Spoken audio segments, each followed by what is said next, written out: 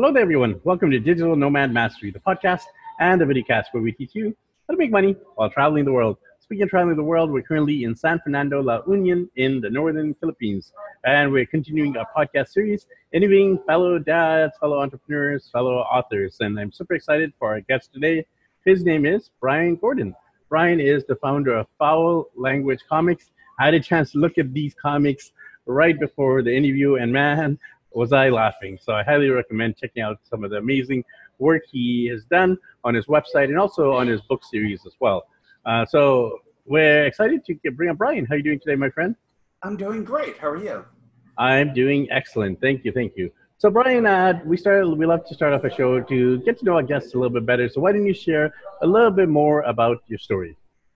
Sure. I've been cartooning since I was about 6 years old, I guess, and it's been kind of a lifelong dream of mine to cartoon.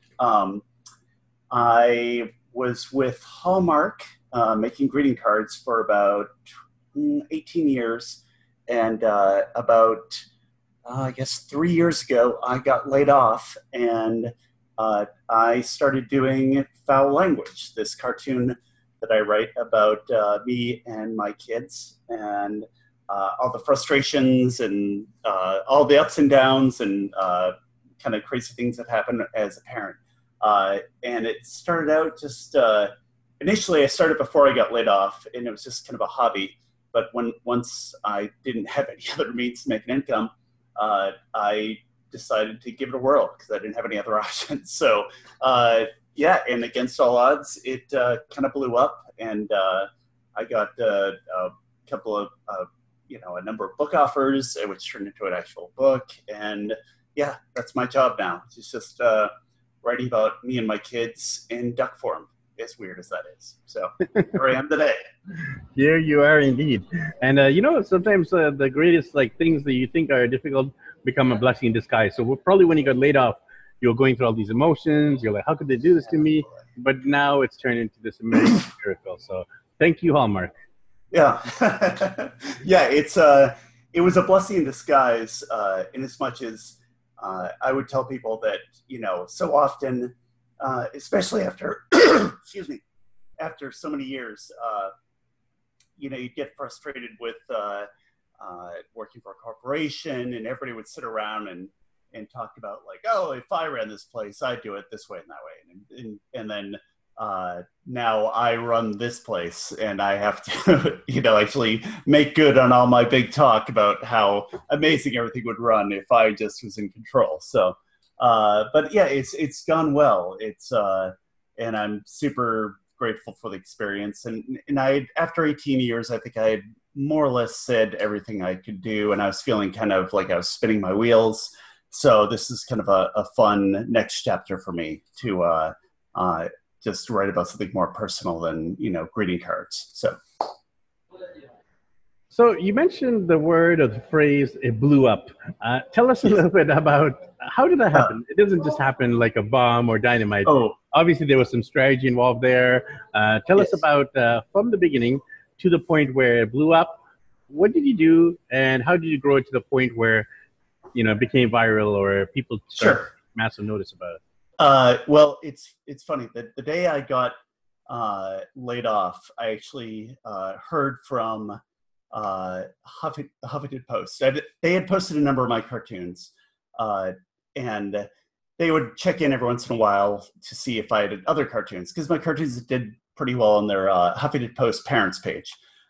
So the day I got laid off at 1 o'clock on Tuesday, back in 2015, and at 3 o'clock, I got an email from them saying hey, have any new cartoons? And so I wrote back, and I'm like, you can have all the cartoons because no one else wants my cartoons anymore. And they're like, oh no. So we were just kind of bantering back and forth through email. And the very nice woman who I've been in contact with said we should do a thing on you maybe. And I'm like, yeah, that'd be great. Do all the things on me. I'm like, 'cause I can use some things on me right now. So they did this lovely kind of interview with me, and that kind of kickstarted things. And so I was like, at the time, I was like, I made it. Now I'm going to be famous and things are going to be great. And I had like a really good weekend, and then things got real quiet again. And I was like, oh no. So it was a nice perk, but it was like, oh, well, so much for that. But then I had other people reach out. I had a website called Bored Panda reach out, and they wanted to do like a collection of my cartoons. And I was like, oh, sure, great. Oh, this is my big chance. And again, I had like a really good weekend, and then things got quiet. And then BuzzFeed reached out. I'm like, okay, well, BuzzFeed's huge. Surely this will be the thing that puts me over the top. And they did a little interview, posted my comics.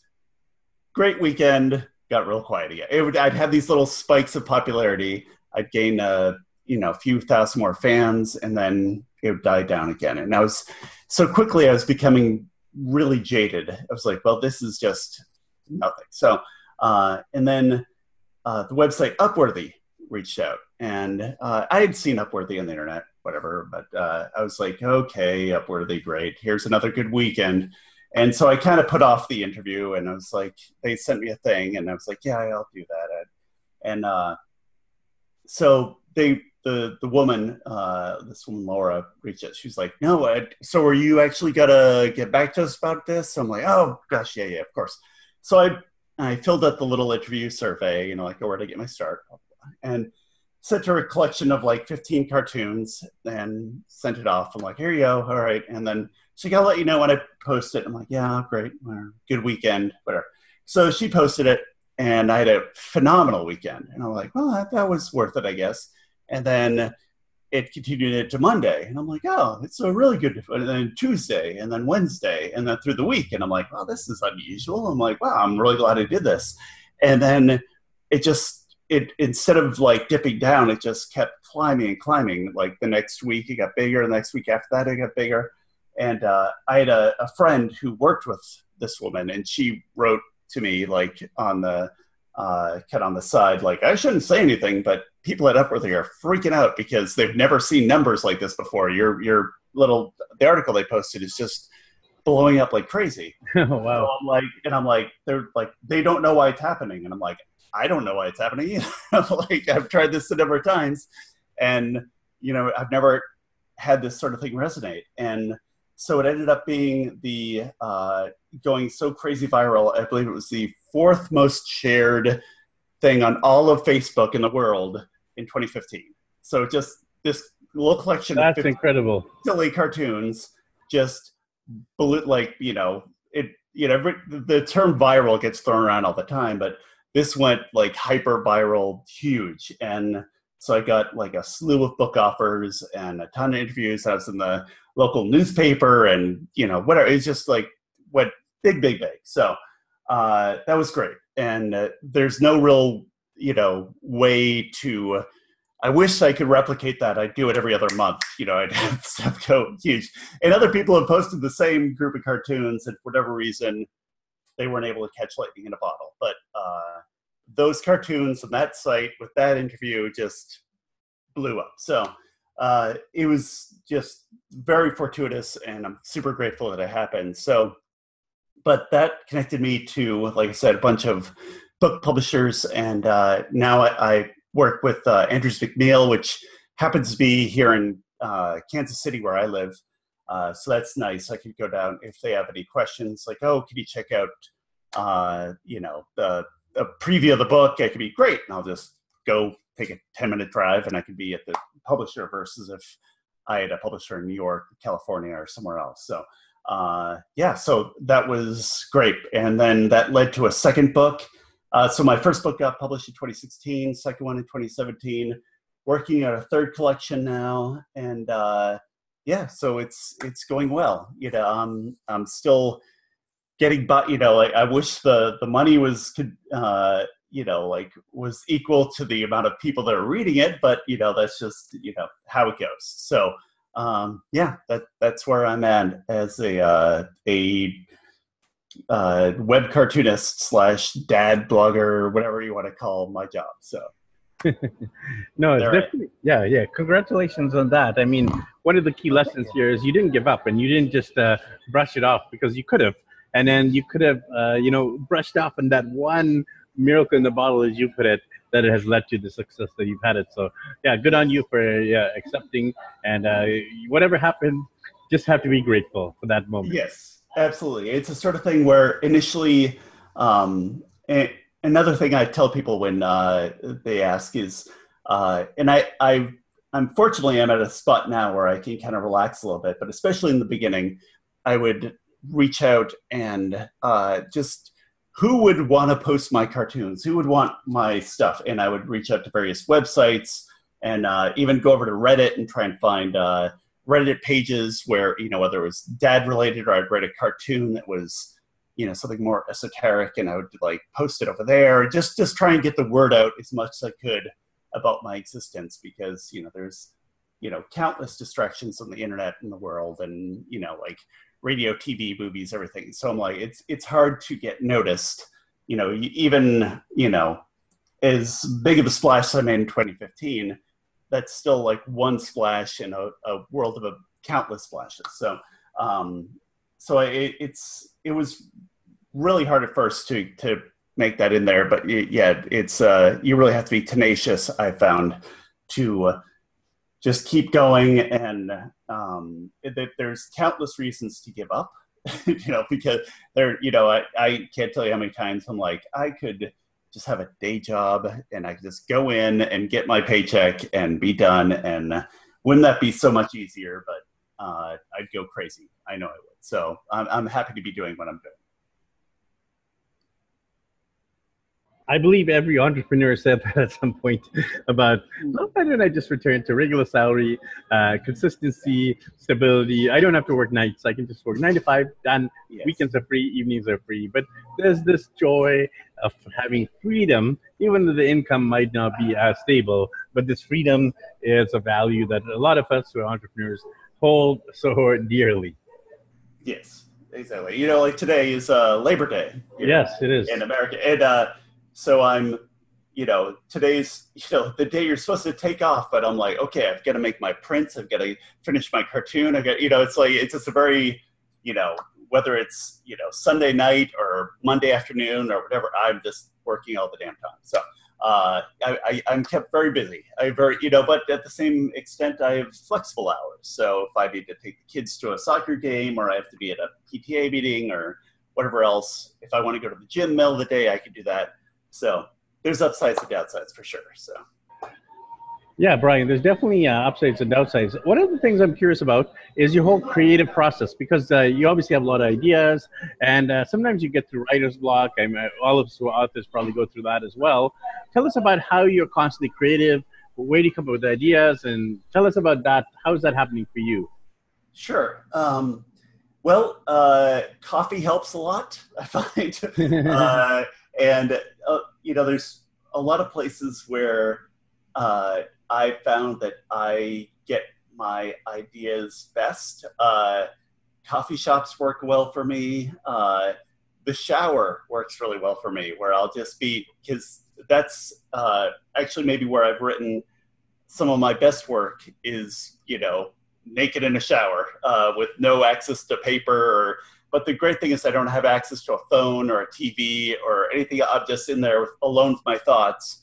And, I get to daydreaming, and I just kind of, I probably don't bathe as well as I do when I book days where I'm more focused, but, it's, for lack of cleanliness, I do come up with more ideas. So I'll just be in there, and my mind starts wandering, and I'll just start kind of free associating, and then I'll be like, oh, wouldn't it be funny if X plus Y and whatever, and like, and so the trick is to take that and then dry off as quickly as I can, and then somehow get it on paper or type it into my computer or whatever, and make sure I have those ideas, that germ of an idea recorded. And so usually it's, for me, it's getting the basic idea down. If I'll run through the possibilities in my head. I'm like, okay, I'm going to do something about food and the frustrations around whatever, and maybe it has this twist. I'm like, okay, and I know I can work out the details when I actually sit down. But it's the hardest part is getting the initial inspiration. I know I can shine up an idea when I sit down, or at least I usually can. But the hardest part is just getting the initial idea. So whether I'm, going for a walk or I'm sitting in a coffee shop, drinking my 33rd, cappuccino or whatever it might be, and just like, okay, that, and I'll just jot it down. I'm like, okay, that there's something to that. I've been doing this long enough that luckily I have the ability to discern what's gonna work and what won't most times. And so it's sort of thing like that seems like a good idea, and I'll just jot it down, and I'm like, all right. And then I'll sit down later and I'm like, all right, take that idea. And then it's just a matter of like translating that into something that makes sense for a broader audience, and I'll tweak it and refine it. And, I might have it might be a single panel cartoon, but, with 2 word balloons, but I'll, sit there and edit those word balloons, like, 20 times over, like shorten it, lengthen. Maybe this is the longer setup and this is a shorter payoff, or maybe I should have a roll short, then all the payoffs in the second. So I really go back and forth. For as simple as it is, I really agonize over the process of trying to make it work. So, and sometimes I'm more successful than others. And, sometimes there's times where I think I'm going to knock it out of the park and it just falls flat in its face. And there's other times where I just kind of get something down. It's like, all right, well, this isn't my best day, but it's something, and I'll do better next time. And that explodes, and that does way better than I thought. And everybody thinks it's brilliant. And it was something that I thought was, that I almost didn't finish because I was, so disgusted with, how hacky or cliche it may have been, but, somebody else likes it. So yeah, it's a lot of trial and error, mostly error, but it's, I'm making the best of it. So. Yeah, you are indeed. So Brian, we love interviewing authors on the show, and most of the authors we've interviewed, I would say I've done probably 60 or 70 author interviews. Most of them are self-published. The very minority are published by a traditional publisher. So tell us about that journey for you. You obviously got picked up by many different publishing houses. Tell us about how that process was for you to get published. Well, I was very fortunate. It's I've been on both sides. I considered self-publishing, and I considered, of course, being published by an actual publisher. The upside to self-publishing is that there's just a lot more money on every book. You keep way more of the profits if you self-publish versus if you have a publisher do it. The upside to having a publisher doing it is that they do it, and then it's in stores. And instead of you, having to, fulfill orders from home or whatever, it's in stores. So somebody wants to find your book, they can go to Amazon, they can walk into their local bookstore, and the book's there. So it's like, I knew myself. I knew that given the opportunity, I wanted to do a traditional publisher just because I hate mailing things. I hate having to, I know how disorganized. I just enough, of a workload for me to make the cartoons, write the cartoons, do the other freelance I do, keep my kids fed, occasionally get myself in a shower, et cetera, so on. And on top of all that, to like, and now I have to mail 1,000 books out. I have to pack up, mailing labels, make sure it's going to the right place, deal with the books that didn't make it there, got returned, had the wrong address, whatever. Like I'd lose my mind. I would, walk into the nearest gas station and give them my resume and get any sort of a job with it if I had to do that. So that's just me. I know other guys who are far more organized, and they're like, no, I'm maximizing my profits. I'm really organized. I have this figured out. I could do this on a Tuesday morning. I get it all banged out and I have to work. I'm like, that's not me. That's not who I am. I appreciate that, and I wish I was that guy, but I'm not.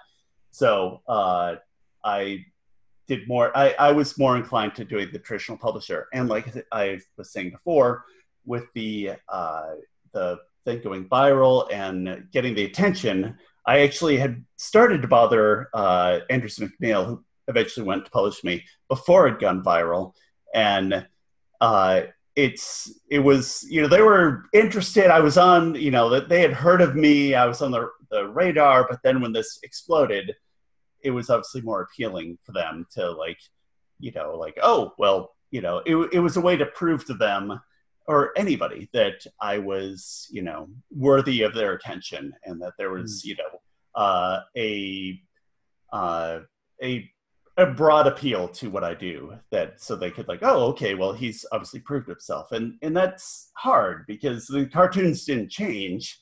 It was just like proving it to them was the hardest part, because they, like any business or any person, they're risk adverse. They don't want to lose money, so they want to place the safest bets they can. So when that went viral, it lessened their fear that no one was going to like this cartoon. They saw that there was millions of people like responding to this post, so they suddenly they were more willing to take that chance.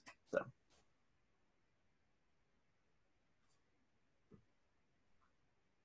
Definitely makes sense there, Brian. So since you've quote unquote made it over the last 3 years as a full-time illustrator, blogger, freelancer, what advice would you give to someone who is watching or listening to this interview and they're considering being an illustrator, and they're like, oh man, will I be able to make it? How should I succeed? Any tips or advice you give to the aspiring illustrator, Brian? Oh gosh. I would say that you have to be very passionate about, like anything in the arts. You better be passionate about doing it and want to do it.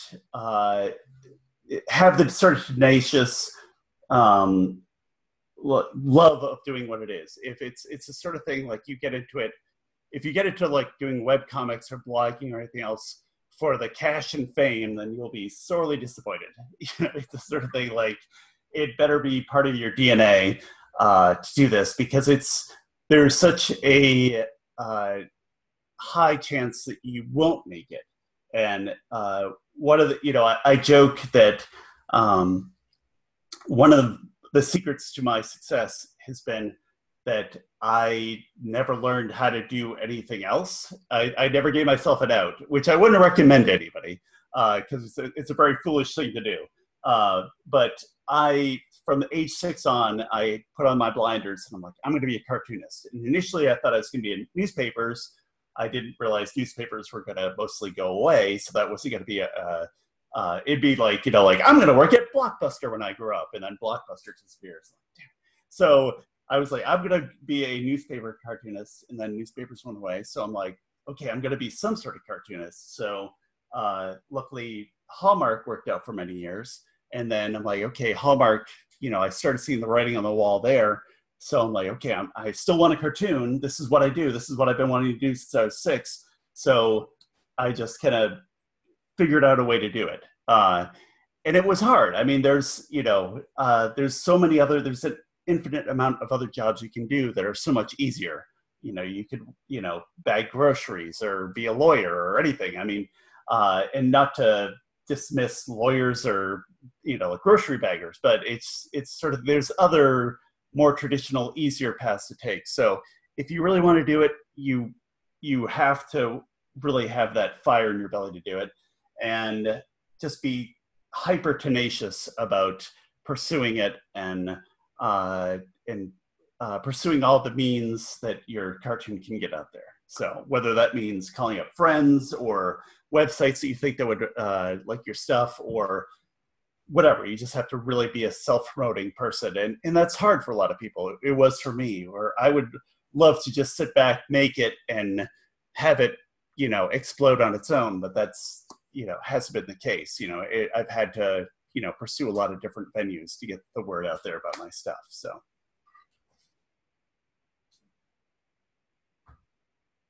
now that you've done these 2 books and the upcoming one, tell us about the future vision. Obviously, you're always trying to grow and monetize more. Tell us about your strategies for the future. Well, I'm trying to, one of the things about myself is I find that if I do any one thing for too long, I start getting bored. And then the worry is that will reflect to my work. And, it's to do something that you have to be passionate about. You have to keep that passion going, whether it's, it's not unlike, I don't know, trying to maintain a healthy relationship with a significant other. You know, you have to keep it interesting and keep the passion going and keep, just make sure you're having fun to one extent or another. So for me, I'm like, okay, I've been doing this cartoon about my kids for 5 years, and I still love doing it. But I'm like, what else can I do? What can I add to this? So I'm working on a children's book on the side, and I'm looking to like, well, maybe I could do something more travel oriented. Like I could travel with my kids, or do something and do more travel logs. You know, I've written everything I possibly can, or at least some days it feels like I've written everything I possibly can about what it's like to be in, this dining room I'm in right now, like trying to feed my kids over there, or, so it's like, okay, well, maybe it'd be fun to write about what it'd be like to be traveling with them somewhere else in the world, like all the frustrations, the ups and downs, the joys, the frustrations, the experiences we might have. So that's kind of like the next thing I'm really kind of, that's got me excited, is the idea of like, oh, maybe if I, start doing more traveling with them or something, that we can, write about that experience, and it'd be just fresh and new for all of us. And that's, I've always found that if I'm excited about something, that it reflects in the work. And if I'm excited about like, oh, we're in South America or the Antarctic or wherever you end up, like that, it's like that it will reflect in the work, and versus like, oh, Brian's written his 10,000th cartoon about trying to get the kids to eat at the dining room table. It's like, okay, well, wouldn't it be fun to write about trying to get them to eat in Singapore or wherever we might end up, So, so that's kind of the next big adventure for me. Hopefully, is trying to figure out a way to travel more with the kids and see where that leads me and the cartoons and my kids. So. Well, we have a whole podcast dedicated to that topic about making money and traveling. We have about, I think, 490 plus episodes. So, and there's a lot of them are families. I would say about 100 plus of them are families. The rest of them are individuals, couples, and definitely people have figured out a way. Usually has to do with cheaper parts of the world. Not hanging out in Canada, the US, or Europe too much, but hanging out in Central and South America, Asia, like I am hanging out here in the Philippines, and parts of Africa, which are much cheaper than Australia, Europe, and North America. Yeah, that's the sort of thing. Like, I wish we could, like, oh, and I'll take the kids to Paris and Tokyo or whatever. It's like, but yeah, no, maybe maybe some more humble locations that where we can actually afford to do such things. So yeah, that's definitely a consideration I've already considered. So it sounds good. Definitely looking forward to following you on the journey ahead. So Brian, if people wanted to grab a copy of your books and also check out your comics and your social media, I know you have a huge following on social media. Tell us about all those ways that people can connect. Sure thing. Maybe the two biggest sources of social media for me right now are Instagram and Facebook. If you just do a simple search on either of those. I'm also on Tumblr and Twitter. Twitter for me is more of a play space where I'll write about, a lot of non-parenting stuff. It's just kind of random thoughts and whatever observations. But the Instagram and Facebook are probably where most of my fans are, and where I get most of the interaction going. But to a lesser extent, Tumblr, if you're a Tumblr fan. But yeah, or you can go to my website directly, and I have an app there that you can download for Android and iPhone at foullanguagecomics.com. So. All right, nice and easy. Foullanguagecomics.com, and I'll have the social media links as well. Definitely follow Brian on Instagram. He has a massive following on there, Facebook and Twitter, etc. So Brian, thank you for sharing all about your journey to become an illustrator and your phenomenal books and comics, and your journey you had taking Foul Language Comics on the road. Thanks again. Oh, my pleasure. Thanks everyone for tuning into this episode. Make sure you connect with Brian. I'll have his links below. Make sure you connect with us. We're daddyblogger.com. I will catch up with you guys in the next episode. Happy travels.